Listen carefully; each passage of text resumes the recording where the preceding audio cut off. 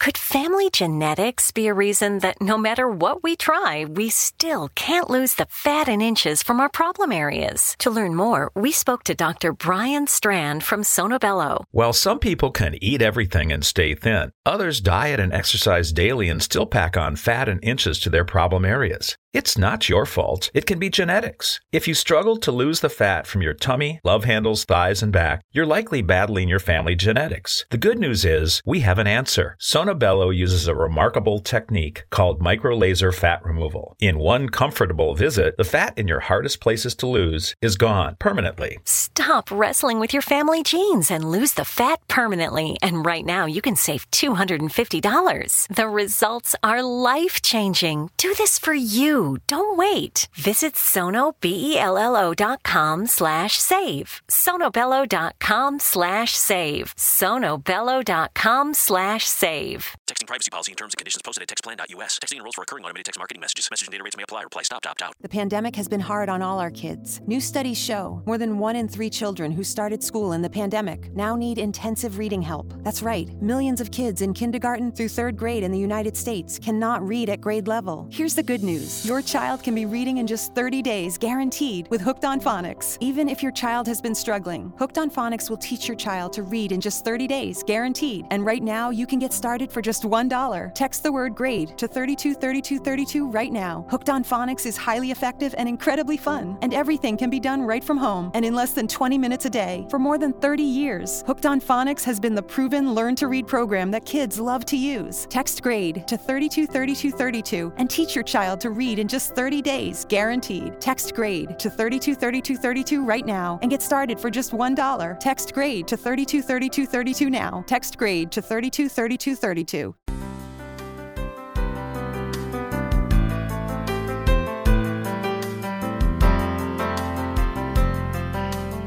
Welcome to Mission Evolution Radio Show with Gwilda Wiyaka, bringing together today's leading experts to uncover ever-deepening spiritual truths and the latest scientific developments in support of the evolution of humankind. For more information on Mission Evolution Radio with Gwilda Wiyaka, visit www.missionevolution.org. And now, here's the host of Mission Evolution, Miss Gwilda Wiyaka.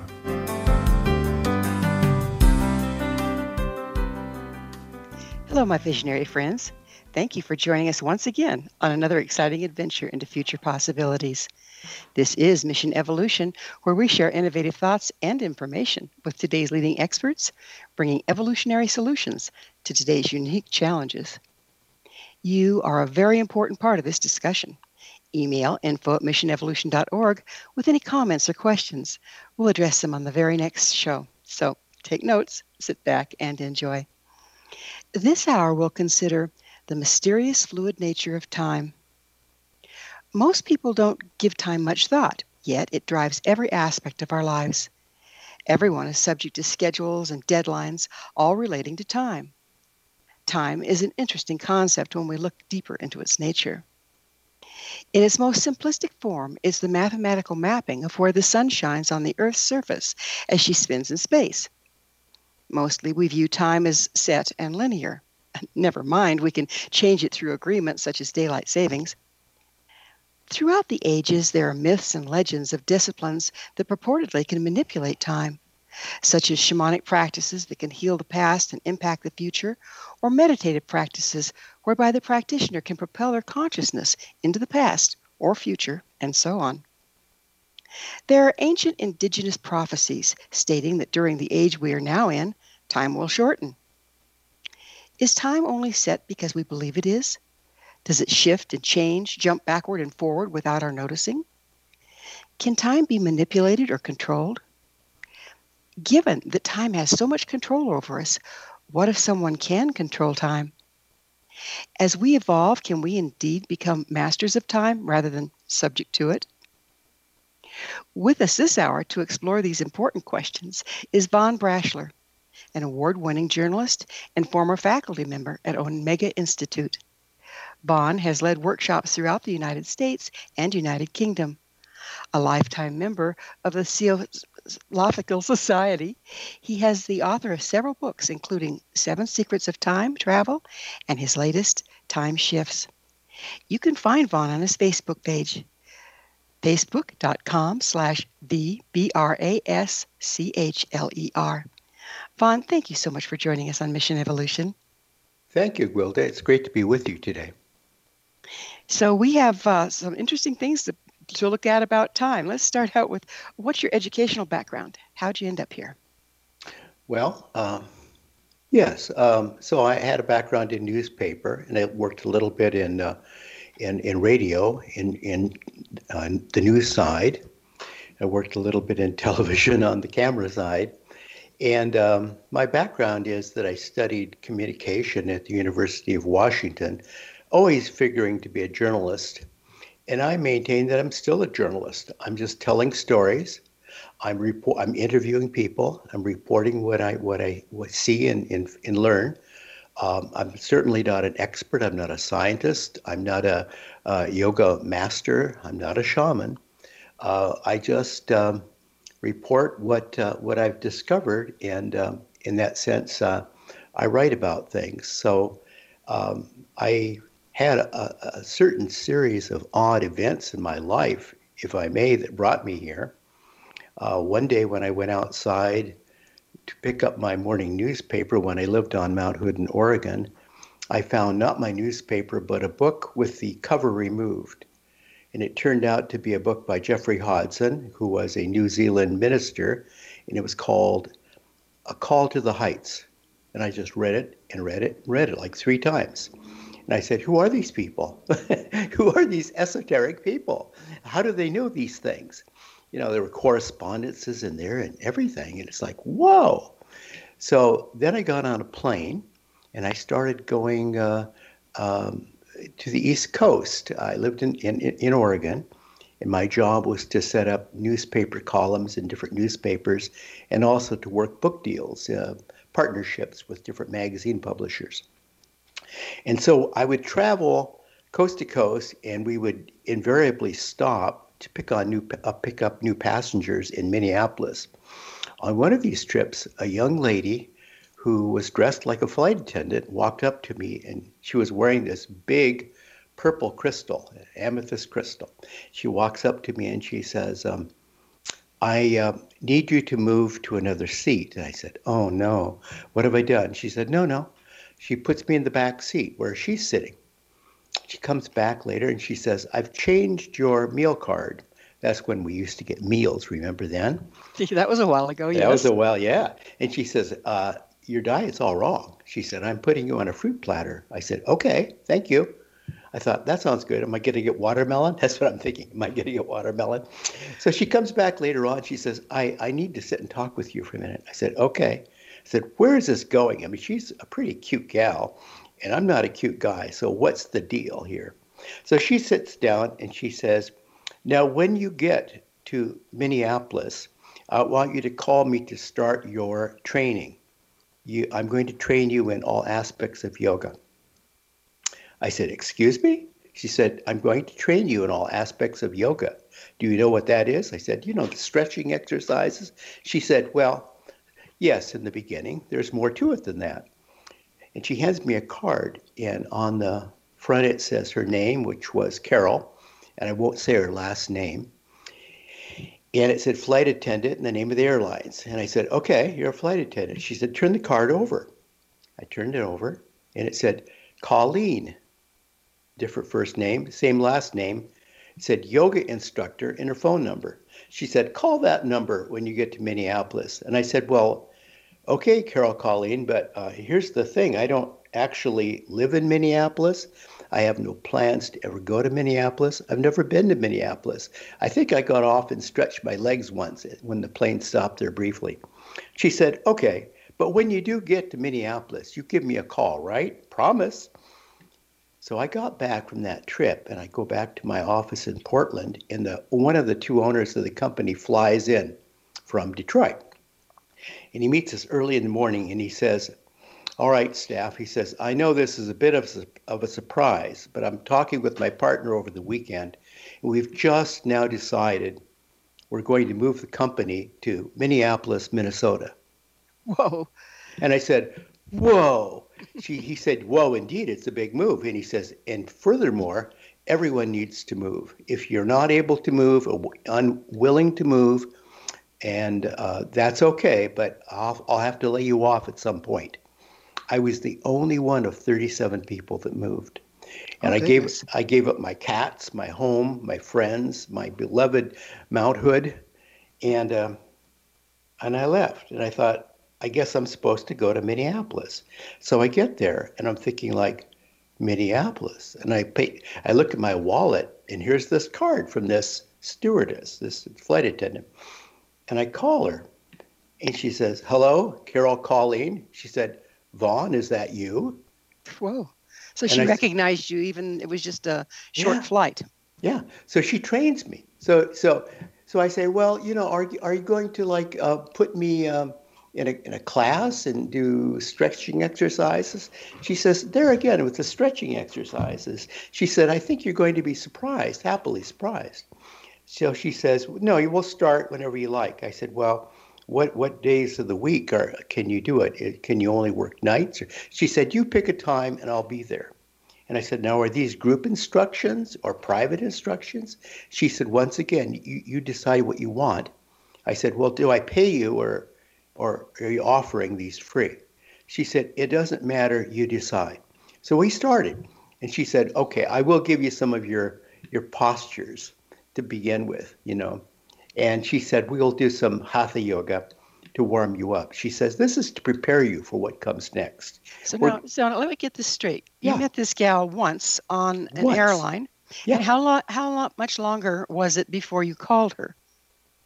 Maybe a month or two. And she recognized you on the phone right away. Yeah, it's very suspicious. It gets even more bizarre because then she starts training me in all these really difficult levels of yoga. Breath of fire, I passed out. And when I passed out, she slapped me on the cheek. She says, tell me what you saw. And I said, I saw darkness. I was passed out. She said, you wasted a perfectly good opportunity. So she eventually, takes me out and we go do home parties and she gets into healing. She takes me all the way up to Raja Yoga, which is wisdom yoga, which is what I write about now, Raja Yoga, yoga of consciousness, higher consciousness. And so how does this get us back to time? It gets back to time because right after she left, and she said, well, I'm going to leave you now with some people, and they're called theosophists, and they'll work with you. And you just follow wherever they take you. These are your people now. And I'm moving to New Mexico to start a yoga retreat. And I have to tell you, I never, ever saw Carol Colleen go to the airport, ever. So the next thing I do, I'm going to a theosophical meeting, and I come late. So you're saying as a flight attendant, she never went to the airport? Yes. Yes. Okay. So I had a lot of these encounters in my life. So I think that life is full of serendipity, if you will, but let's call it meaningful coincidence or synchronicity. So I go into one of my first theosophical presentations, and I'm walking in, and there's a man there from India, an Indian sage called Krishnamurti. Not Krishnamurti, but Krishnamurti. He's also famous. And he's talking about meditation. And he says, there are any questions at this point? And I walked in, I said, I realize I came in late. And maybe you've talked about this, but I want to talk to you about time shifts. And he looked at me and he said, you did arrive late. I've been talking about time shifts. It's called meditation. It's called getting high into a higher consciousness. He said, if you want to get beyond the here and now, in this little spot where you're now focused, you must learn to raise your conscious awareness in deep meditation to leave the body. He said, got that? I said, yes, sir. He said, do you? I said, yes. He said, we'll see. So 4 books later on the subject of time, I think I'm getting closer. I know now that time is not just the here and now. This is just what we're focused on. This is a matter our perception at the moment. We can only look at one thing at a time. We're very limited. We're very linear. We rely on 5 physical senses, 3 dimensions, and that just kind of limits what we can see. We think of the world as fixed and solid and physical, but in fact, everything is energy in motion.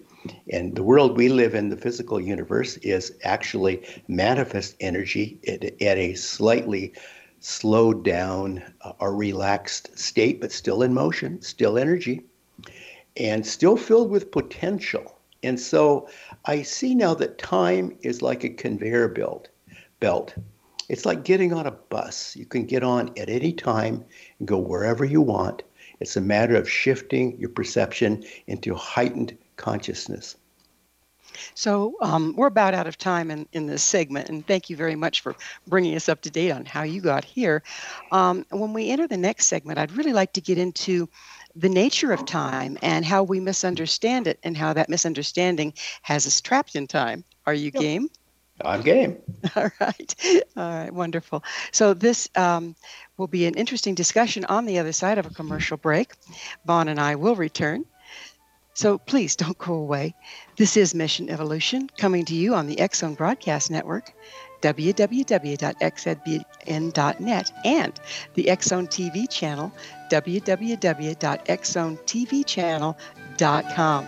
You stay right there. There is plenty of time.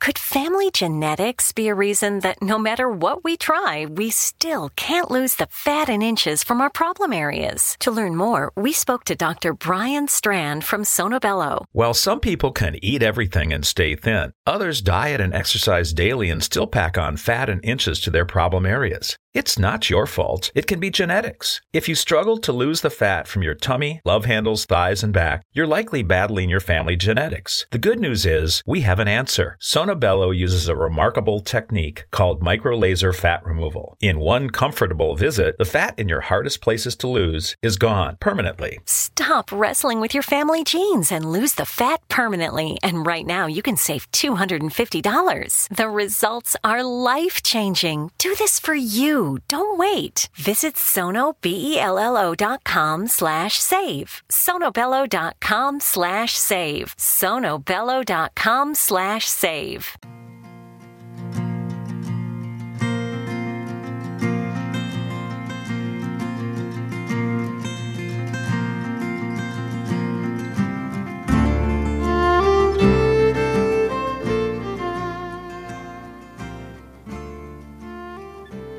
Hello again. This is Mission Evolution, missionevolution.org.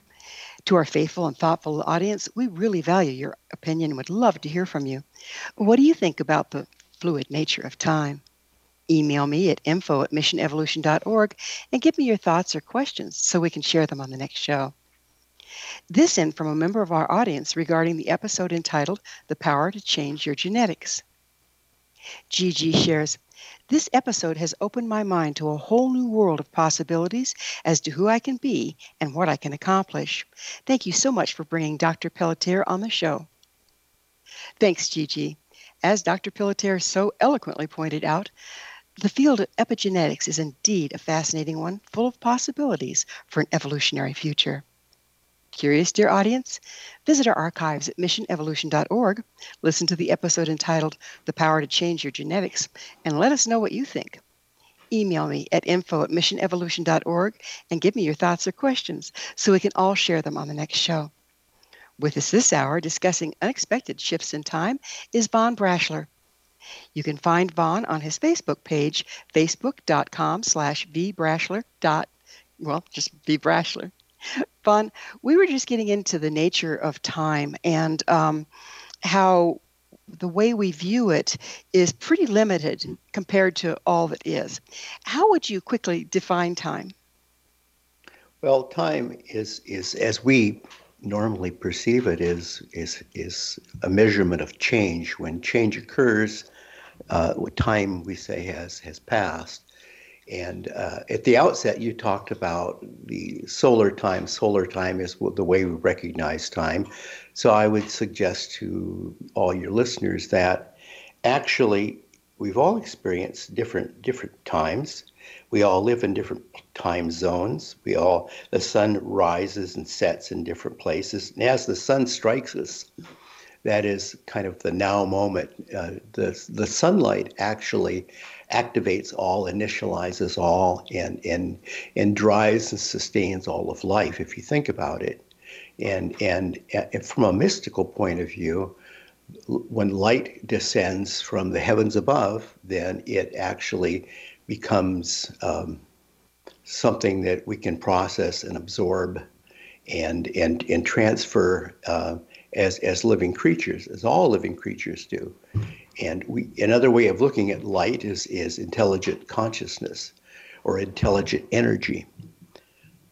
So, Well, there was this experiment done. There were people in the space station, and they were having this rare event of a massive solar flare. And so they set up all sorts of experiments. And we used to think radioactive decay was a fixed number, except that in the space station, when in the middle of the solar flare, when the ambient frequency rose because of the flare, the decay slowed way down. And that, in effect, is a slowing of time, isn't it? yes, it is. And so it is a matter of measuring vibrational energy. So if indeed a solar flare can change the way time passes, it's not fixed at all, is it? No, time is not fixed. It's really, time is really, from our perspective, convenience, a way of measuring things. We'll say, I'll meet you at lunch at high noon. We'll get together on the back deck and chat at 6 p.m. We'll all go to work at 8 a.m. We'll all, like that. So this is just convenience. But really, I don't even wear a watch because I know that time doesn't exist. No, it doesn't exist in the sense that we think it does. It's just a convenience. I mean, there's all the time in the world, literally. I mean, there's all the time in the universe at our disposal if we know how to get on this conveyor belt or this time loop and move forward or backward in time. This is simply where we're focused. So our lives are run by intention. Would you agree with that? Yes. Okay. So if we've gone along through our life, time is running along like we would expect it to, and suddenly something makes us totally change our intention. Does that indeed change the timeline we're on? Our intention. Attention. Or attention. Intention. Intention. Intention. Yes, Intention. Mm-hmm. Intention. I don't think that I don't know. It would be hard. I'd be hard pressed to think how intention affects our timeline, except that if you intend to move forward or backward in the timeline, that would be a matter of conscious intent. How about if you consciously intend to have a different outcome that isn't on the timeline that you're on? Yeah, of course. You can visualize, and so the exercises that I set up, and they're drawn from shamanic, experiences, and they're drawn from yoga experiences. It's all setting up visualization, creative visualization, and then you're actually visualizing where you want to go, what you want to see, and you're intending to be in that place in that time with those circumstances, and then boom, you're there. How can you tell, objectively or subjectively, how can you tell when one of those shifts has happened? Yeah, okay, that's a really good question. Now, a lot of people probably have time shifts all the time, or time slips as they're often called. and they don't realize it. They say, "Oh, it was a daydream," or "I was having some kind of a vision," or "it was just a flight of fancy or some creative imagination." It couldn't have happened. So there's very little way to establish the credibility of these things. There's no collaboration. It's purely anecdotal. But here, if you think that there's nothing in your memory, your conscious memory of this lifetime, that would substantiate what you've seen and observed, then where did it come from? I mean, it's like Sherlock Holmes. You eliminate everything, and then it has to be what you haven't eliminated. So a lot of people will say, well, now I must have read about that, or I saw it in a movie, or somebody told me about it, or I've seen it before and simply forgot. I mean, this brings up deja vu, doesn't it? Yeah, I was going to say we're dancing in the deja vu era, aren't we? We are. With deja vu, I know personally I get really strong ones, and I have at times turned to somebody next to me and said, "This and this and this is going to follow. This is what's going to happen next." I mean, it's that accurate. What's going on there? Yes. So in my book, Time Shifts, I look at deja vu, and then I expand it to, like, you meet somebody and you just feel like you know this person, and you talk endlessly about where you could have met or how you might have met, or you've seen each other, or were you ever on television and I watched you? No. I mean, it's like, so you eliminate all that. And then there's a situation where you walk into a room or a setting and you say, my goodness, this looks so familiar, but I know I've never been here before. So then you have to start eliminating. Did I read about it? Did I see a movie about it? Did somebody tell me about it? So, then you realize, oh my gosh, this is deja vu. So also experiences that I've had and some of my students have had, when you really start working with consciousness, okay, there can be times when you get very disoriented. You kind of look around you and you go, where am I? When am I, really, is the question, isn't it? What's going on there? Yeah, you can lose yourself because we're kind of fixed on our physical nature. We like to be inside our bodies. And so I always tell people, if you're going to do this, and I do advocate a deep, active meditation where you go outside your body, like they do in samadhi mysticism, or the way skinwalkers do in the shamanic tradition. You have to be grounded. You have to be in a safe place. It has to be quiet. You have to be protected. You have to safeguard the body so that you don't feel fearful, and that's important too.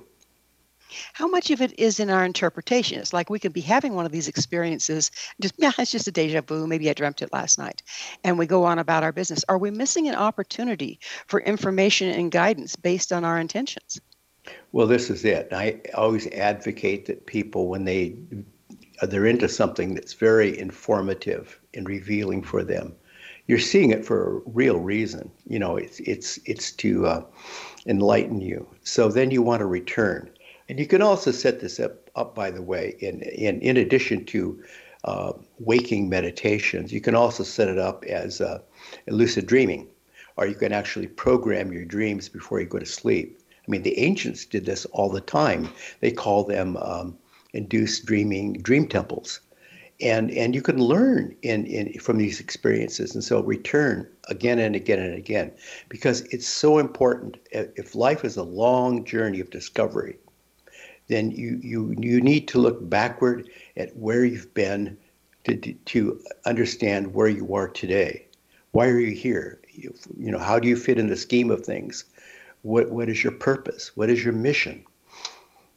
But as we start getting more mobile in time and jumping timelines or doing the time slip thing based on our intention, isn't it harder to keep track? And do we change as a result of living a different experience versus staying on the same timeline? You will become a different person, and you'll probably find yourself somewhere along there, and you'll discover that you're actually simultaneously living more than one life at a time, because everything flows past, present, future simultaneously. It's one continuous time loop. one time loop, not time loops, plural. So it's just a matter of where you choose to jump on and where you choose to jump off. So we're talking circles instead of a straight line. Isn't that one of our first mistakes, is viewing time as a straight line? Absolutely. From a mystic's point of view, and I think science is catching up to this, it's all circles within circles. Well, that's the way everything works in the universe, right? Everything Right. spins around itself and around everything else. No So why straight do we line. think we can get away with a straight line? No straight line. So I always tell people, if you're going to be on a journey of discovery, think about the fool on the arc of a hero's journey, and the fool starts walking toward the horizon line, but never reaches the destination because you keep walking and walking and walking, and you make a complete circle, go around the world, come back, and there you are. You find yourself back again, home, the arc of the hero's journey. And let's talk a little bit, we're about out of time in this segment, but let's talk a little bit about our intention as we heading towards this pot of gold, and we never reach it. But we're still viewing life as a straight line. How much are we missing when we don't recognize the circular aspect of it? Oh, a whole lot. There is no starting point, midpoint, and end point. This is the sad thing. People tend to want to measure things. We think we can measure everything. We're like little bugs caught in a spider web. We think if we shake enough and count all the spider webs around us, we're somehow in control. Really, it's much more complicated than that. There's infinite potential here. It's amazing, though, is that trying to be in control by maintaining the view of it being linear, past, present, future, that puts us out of control ultimately, doesn't it? It does. So you sit there and you measure. We live inside little boxes, right? Like Plato's allegory of the cave. And it's like, oh, we can measure side to side and up and down and how deep it is. But we don't know anything of what's outside this box we live in. This is really sad. So you look at people like Ouspensky, who's a colleague of Gurdjieff, and he said in Tertium Organum, he said, you actually need to use meditation to get outside the box. We are boxed in. Well, we'll have to look at that box and how to get out of it on the other side of yet another commercial break. It is time for that quick pause. Vaughn and I will return shortly to our discussion, so don't you go anywhere.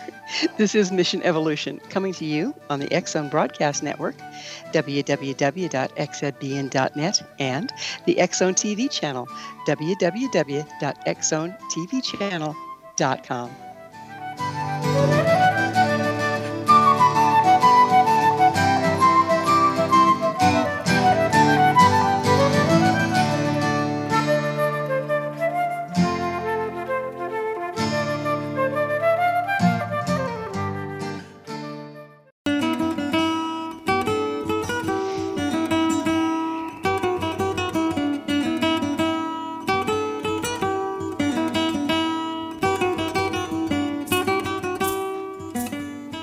Welcome back. This is Mission Evolution.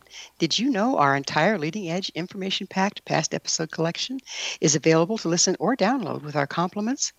Visit our archives at www.missionevolution.org for our ever-growing selection of guests and topics.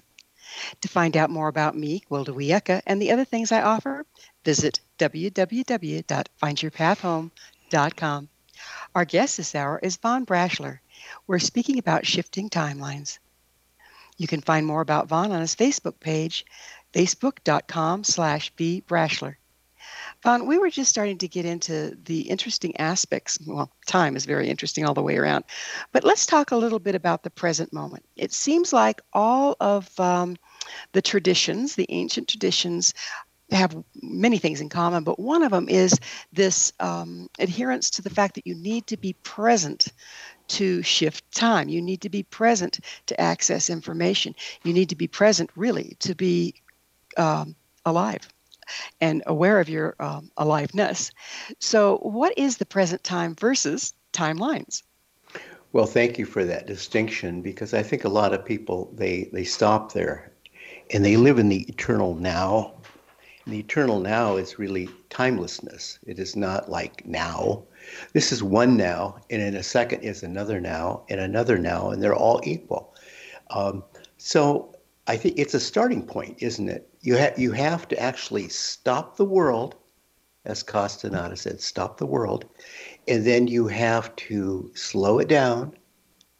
And one of the exercises I always have people do in the beginning is look at a clock and stop the second hand. It's just your perception. You're not going to stop anybody else's time.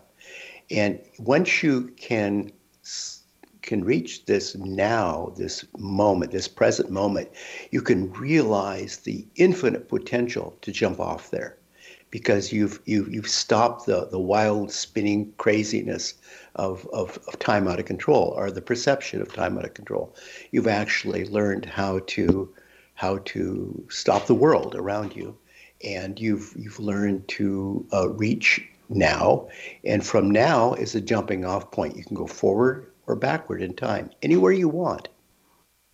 So this brings up another experience that I've had, and I've heard of a lot of other people that have had them. When you're in a very traumatic accident, or you're skiing down a slope and all of a sudden you're out of control and you know you've got to hit that next mogul right or you're done. Mm-hmm. All of a sudden, it's like you'll go slow-mo. Everything will slow way down, and you can shift or turn because you have plenty of time to do it. And yet you're going, 75 mile an hour, 80 mile an hour, trying to avoid an accident or trying to hit a mogul right. What's going on there? And does that change for others or just the person perceiving it? Just the person perceiving it. You're perceiving time on a very individualized level. And I think a lot of people have this experience when there's an accident. Let's say there's a fire, or there's a car accident, or there's some emergency where you need to actually expand the present moment. You need to slow it all down so that every second counts a long, long time. I mean, I've had this experience myself in a car accident, and it's like I had very little time to make decisions, and yet I was able to slow it all down. This is just a matter of personal awareness, or let's say perception. But awareness is really a better term, because I think what happens in a moment like that is we see a shift, a consciousness shift within ourselves. And this is what's shifting. The physical you is saying, oh my gosh, I think it's curtains for me. This is really, really dangerous. And so the internal you, the self within, your true self, your spirit, your soul, your higher consciousness, your eternal life force, this part of you that knows everything and has been everywhere, and it says, well, look, I'm going to take control now. I'm going to shift your consciousness. We're shifting now. Shift. It's like you don't need to set up a meditation. It just happens. That part in you that's your eternal spirit just takes control, and it happens. Yet you say that it doesn't take place in the physical world. It's a matter of perception. However, I've experienced in a time when time slowed down for me in a traumatic experience, and I was able to physically do things that I would not have been able to do in the normal amount of time that was there. Right. Snatch a falling baby kind of thing. Right. And people around me witnessed that. How did you do that? First the child was falling, and then you were holding it. And they didn't see the happening in between. What's going on there? Yeah, what happens is that you've actually shifted your consciousness to where you can now move freely in time. You can actually stretch time or condense time on a physical level.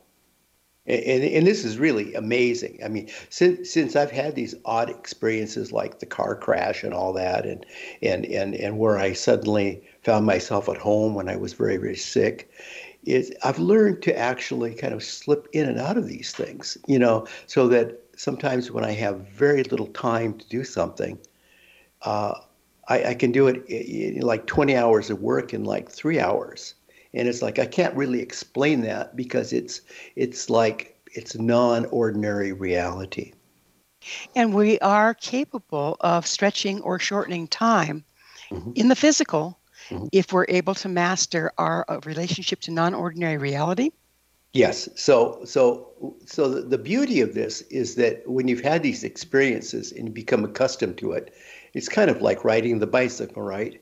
So you become adept at it to a degree to where you can, even in your physical life, shift in and out as needed into these altered perceptions of reality, where time is like almost meaningless.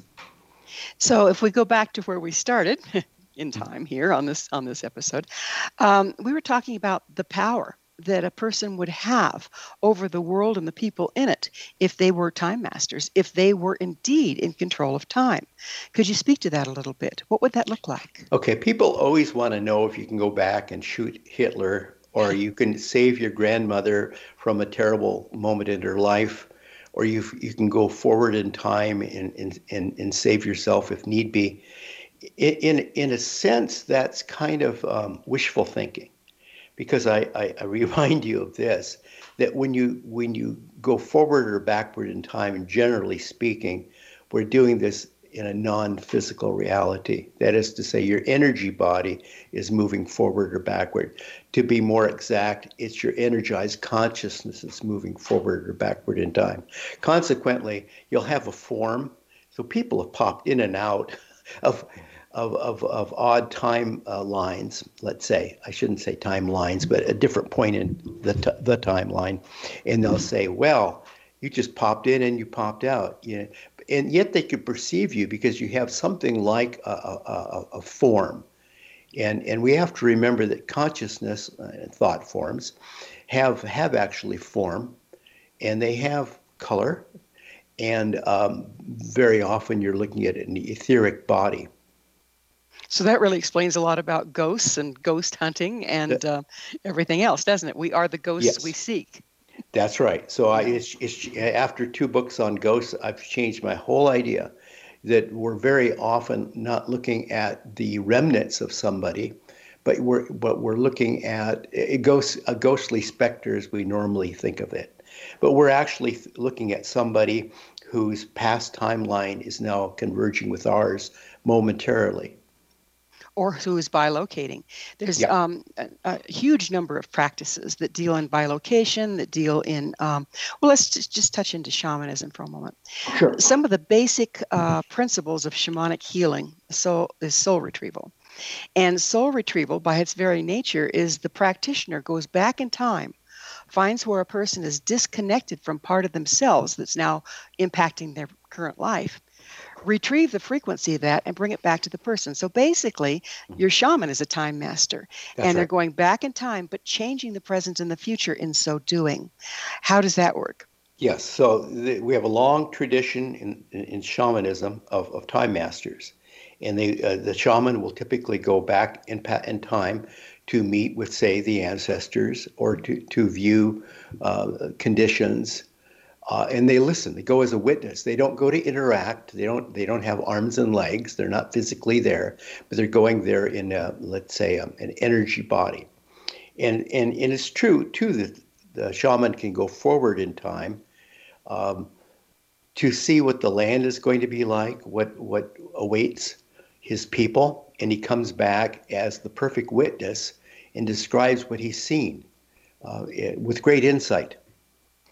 But isn't that also what the land is going to be like if we don't change direction? Yes, you brought up a very good point, and we're back to our old friend intention, because these three fates in Greek lore, they're always spinning the loom and grabbing everybody's timeline. But you also are going to live the life. And there's lots of things that are variables. There's lots of ripples in the pond. Remember, you throw one little pebble into a huge pond and it changes everything, ripples everywhere. So, I always remind people who are interested in astrology or numerology or any kind of thing like that, that you can't accurately forecast the future. Psychics can't. Even people who have great premonitions, they can't always accurately predict the future, because this is really the way energy is shaping up to develop a probable future reality. But there are many variables along the way. And we even have the observer effect within that. So Yes. just the fact of observing what's about to take form can possibly alter it. Yes, the observer changes everything. And where we have been in that we think of time as a straight line and everything is predestined has really, really crippled us and made us subject to people that say they can read the future. They tell us what's going to happen, and then we make that happen because that's what we believe. Is that what's going on in that one? Well, yes, group thought is a big part of it. Group thought and group beliefs, and then group energy, and then you actually have mass consciousness going in a certain direction, and that creates an energy wave into creating a certain kind of reality. But something can always change it. So when we're looking at group, I'm glad you brought up group. We have a little time to look at it. When you're going into group consciousness, it tends to have more momentum than individual consciousness. Is there a way, if an individual chooses not to go along for the ride, that they can override the tendency to be swept away by the group? Well, I suppose it's the pebble in the pond ripple effect, but I always think of like things like the Maharishi effect. The Maharishi Yoga said that you could change the world if you had enough people meditating to bring about a better world, and that's actually been tested in different communities, and you don't need 10% of the people or 1% of the people. You could just have a representative sample of people sending out their conscious thoughts and create a visualization in their intent, but yes, it could be changed. So we have thought forms, group thought forms that are negative, let's say. And I, for example, like the Nazi movement, one dictator gets up and he gives impassioned speeches, stirs up a crowd, but if it doesn't create something useful and constructive and lasting in the world, if it creates disharmony in the world loves circles, not. Now, circles are a very important part, and we will be looking at circles and the Mandela effect on the other side of a commercial break. But we do need to take that break. Vaughn and I will be back shortly to continue our discussion, so please don't go away. This is Mission Evolution coming to you on the X-Zone Broadcast Network, www.xzbn.net, and the X-Zone TV channel, www.xzonetvchannel.com.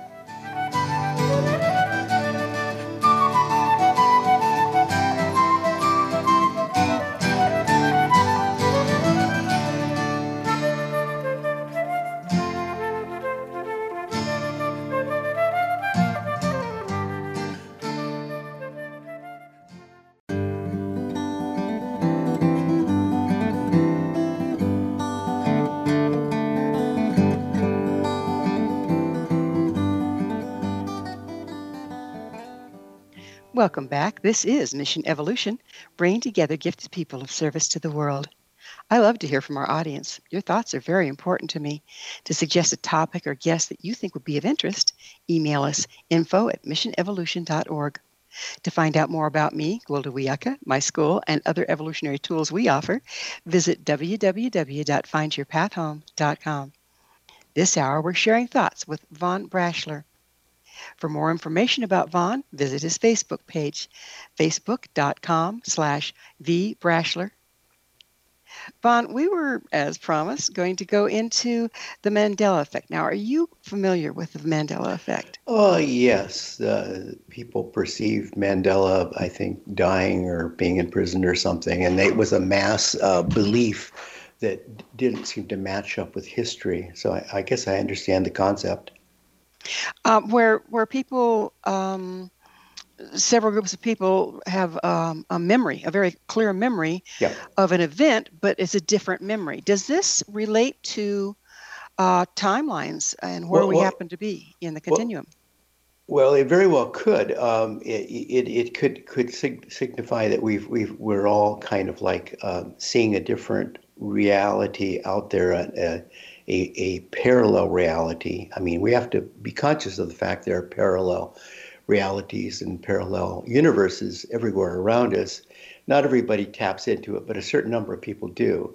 But there are all kinds of variables to this. Like there's also like um, the urban legend, like you hear the Manhattan Project, was actually a confusion of a ship that was actually tied up to the vessel in question. It was a Navy ship tied up to that boat at the pier, and it was involved in an experiment at the time by the Navy to make the boat possibly invisible.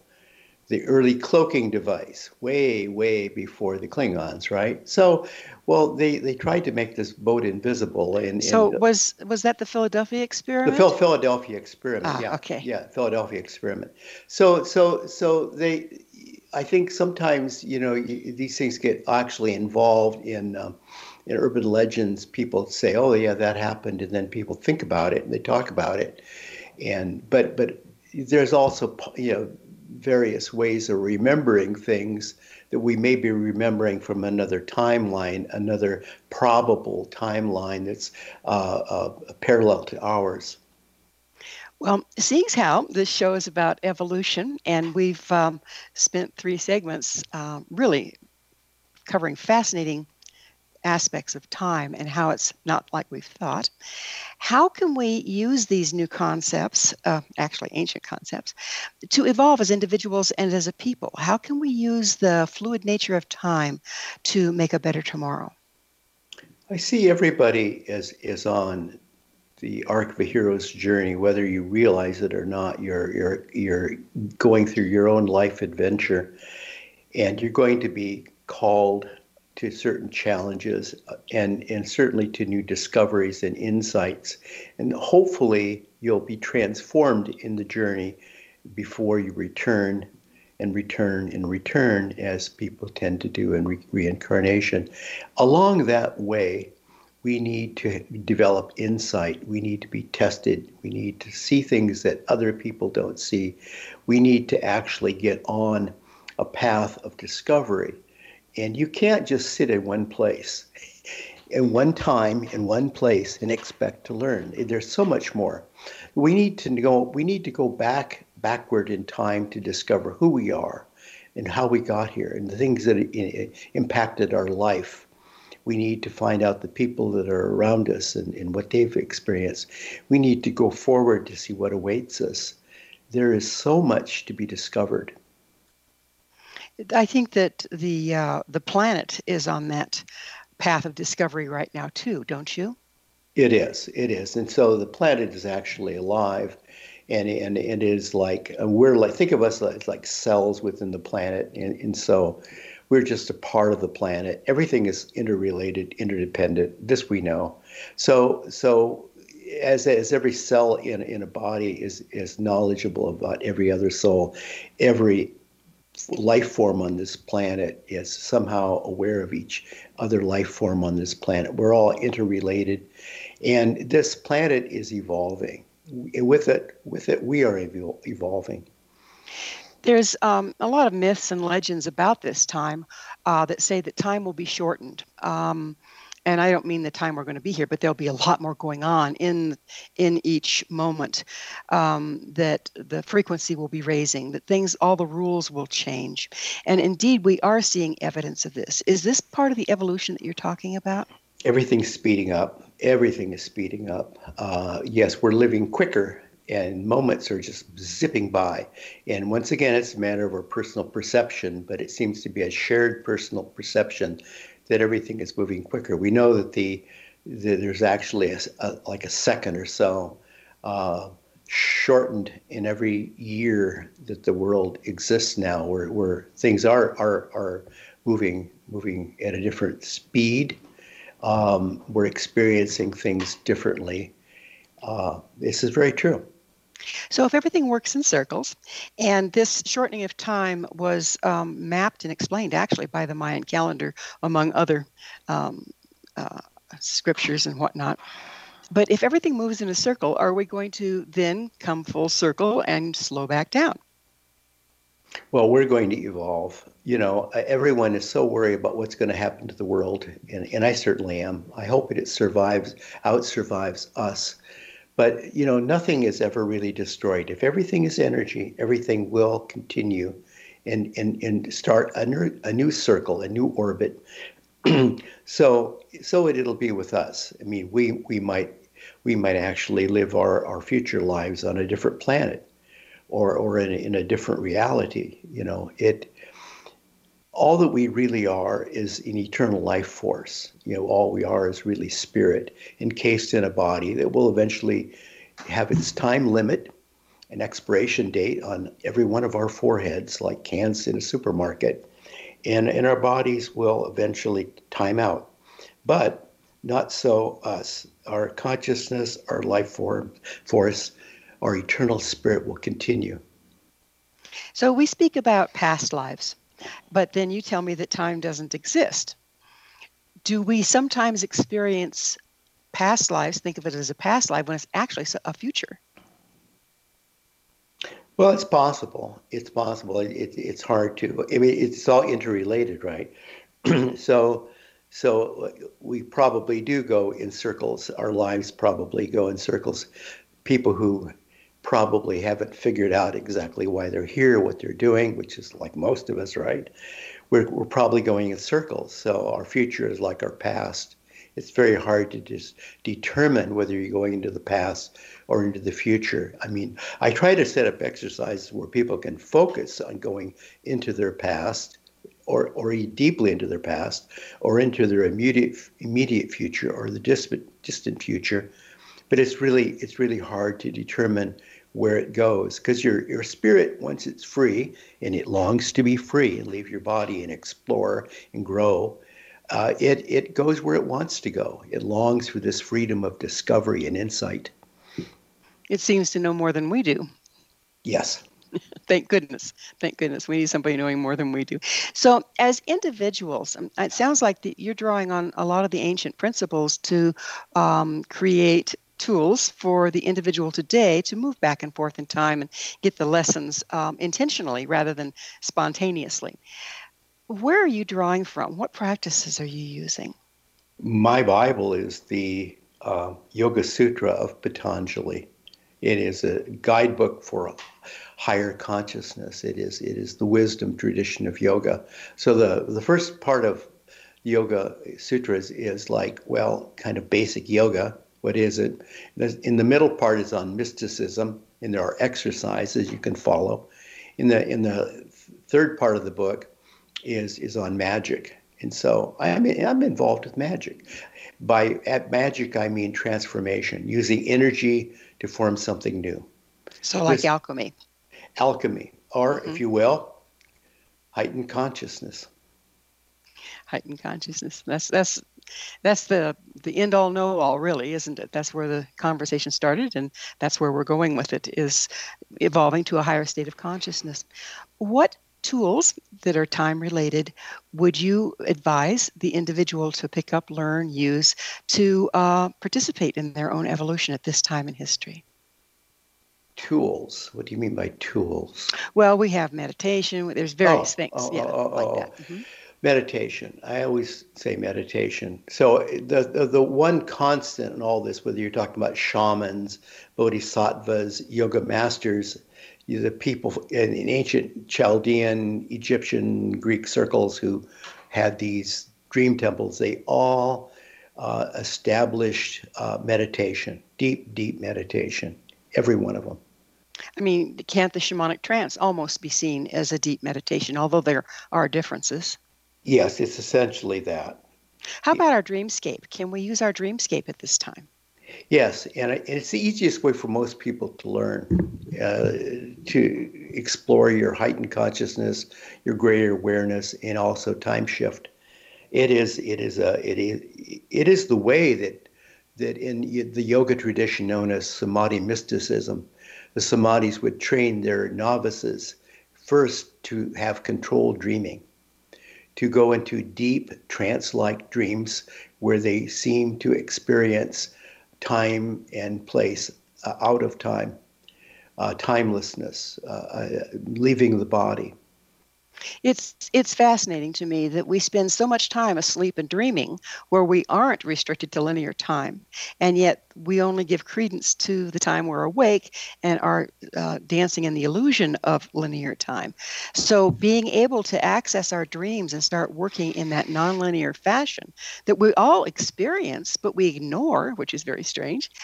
Do you see that as a tool for evolution? Absolutely. So I highly recommend that people begin to program their dreams and set up lucid dreaming, because it's very informative, and you can actually go anywhere in time and in space and have insightful dreams. And this is a wonderful thing that everyone can do. From time to time, everyone, like time slips, experiences lucid dreams accidentally.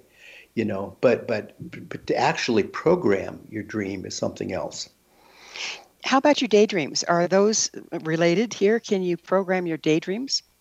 Absolutely. This is like waking meditation. So rather than say, "Oh, it was just daydreaming," well, let's plan to have a daydream, and let's actually program where you want to go and when you want to go somewhere.